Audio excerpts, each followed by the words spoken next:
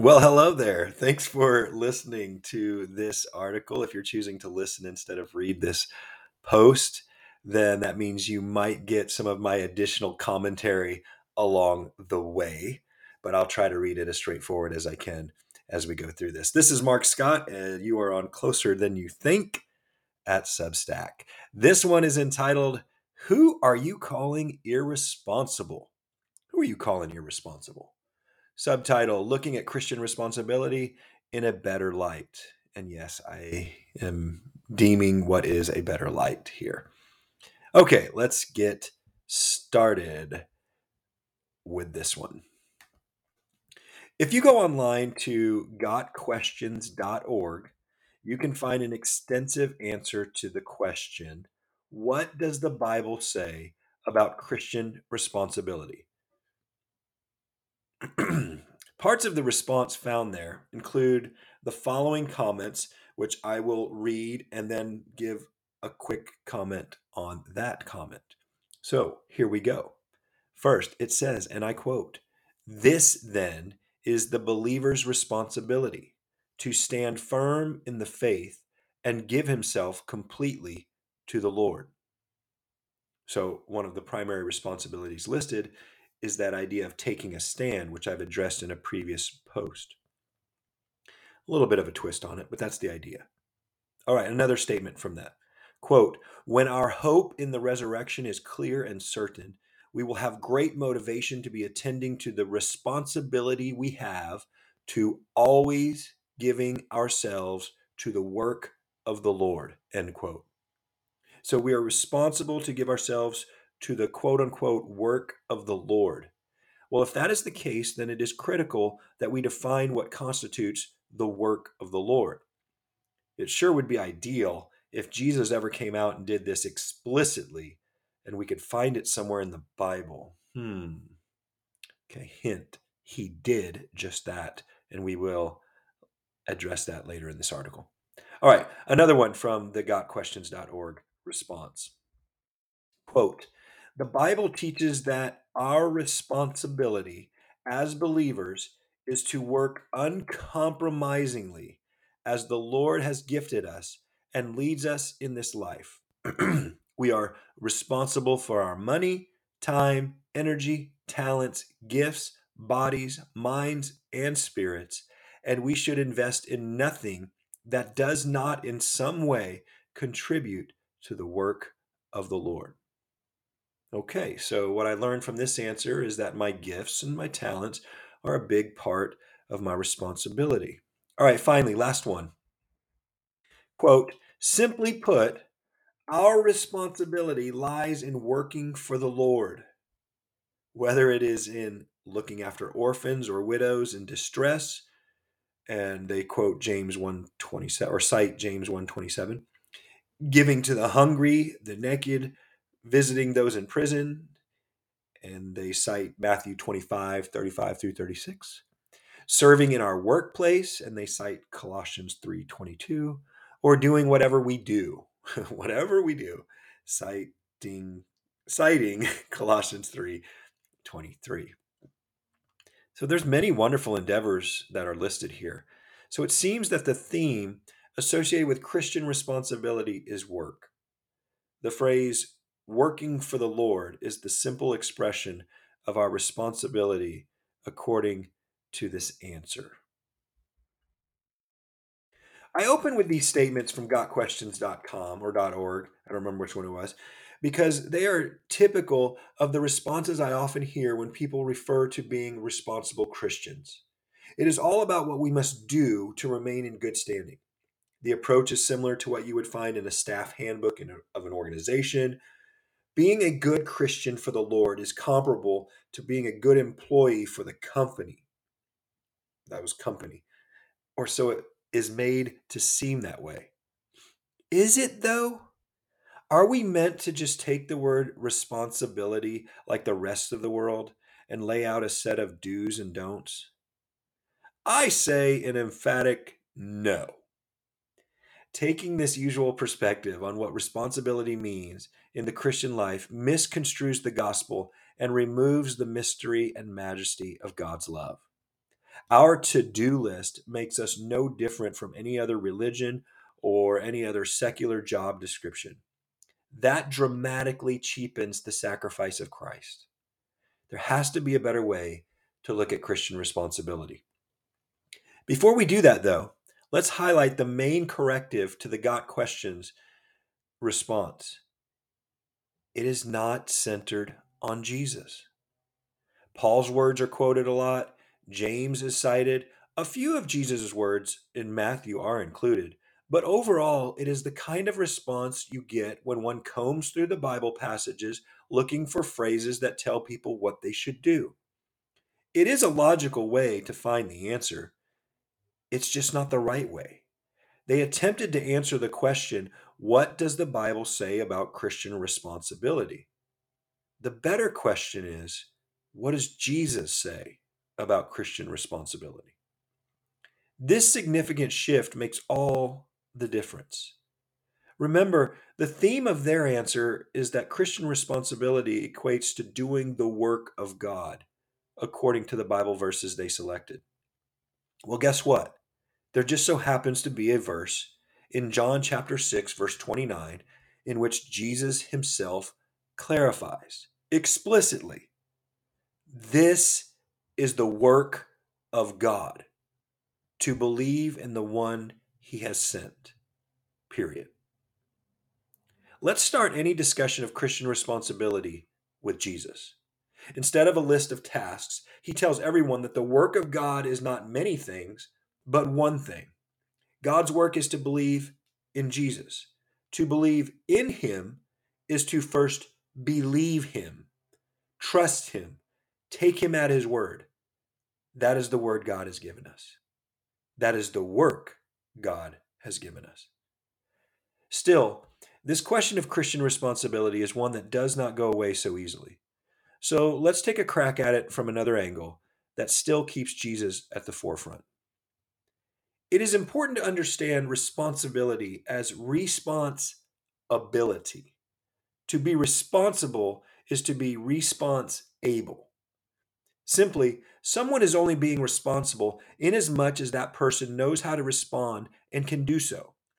You cannot hold someone responsible unless they have been equipped and supported with the knowledge and resources to know how to respond in a given situation. For instance, we cannot hold students responsible for learning in our education systems until we have provided them with effective ways to learn. We must literally teach them how to respond to new teachings. This view of responsibility is true in all kinds of endeavors. A person cannot be expected to respond to a play call in sports, or a recipe in the kitchen, or a flat tire on the road without first being equipped for each of these situations. Most of the time, equipping involves modeling and practicing. Then, responsibility can be expected. So, when it comes to this idea of Christian responsibility, we must first ask, to what or whom are we responding? The Christian religion prepares people to respond to God's law. Jesus equips people to respond to God's love. Everything about raising the next generation concerning faith rests upon this distinction. A response to the law, which we are no longer under, demands that we do.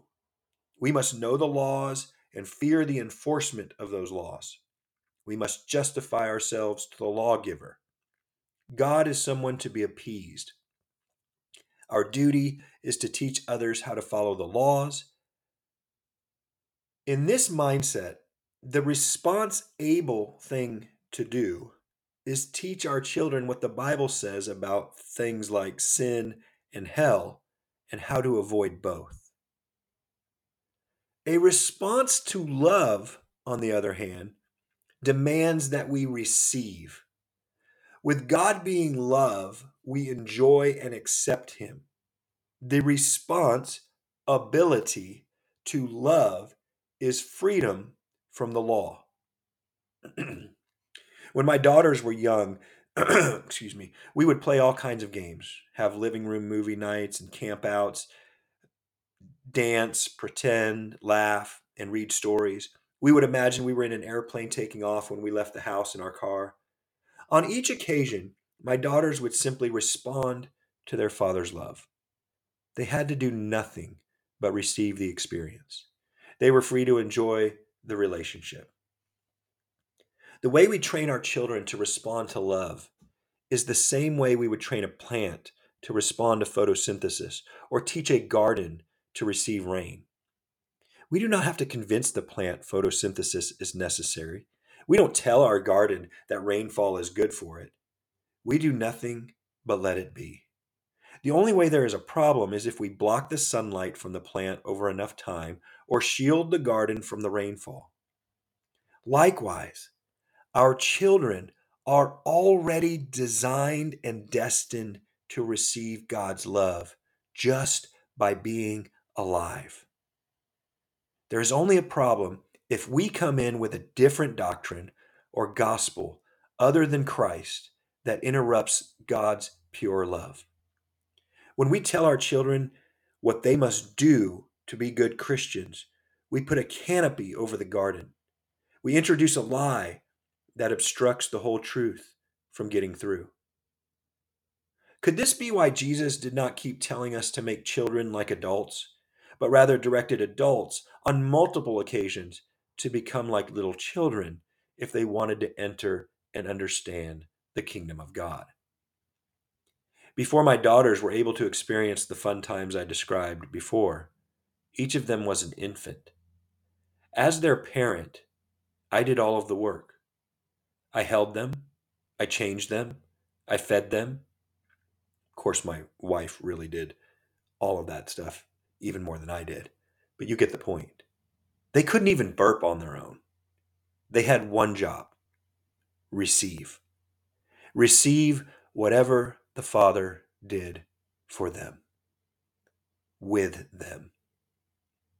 This is the picture we can have in mind when we consider the born again experience.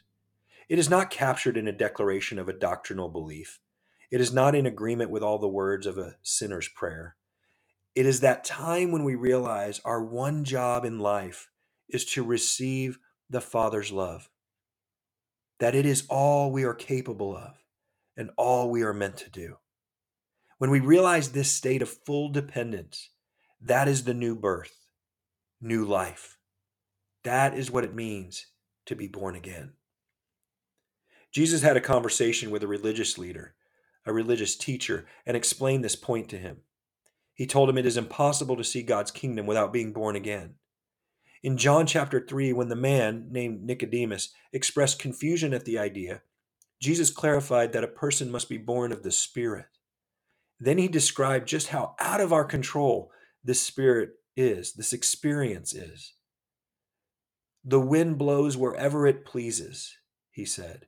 You hear its sound, but you cannot tell where it's coming from or where it's going. So it is with anyone born of the Spirit. Jesus emphasizes that he is the only one qualified to talk about how anything works related to heaven. No one else has been there, and no one else can describe how to get to heaven. So all of our talk about how to obtain eternal life is foolish. It is a simple matter of making sure everyone knows eternal life is found in believing in Jesus. This conversation is the context for the most quoted verse in all of Scripture, John 3:16.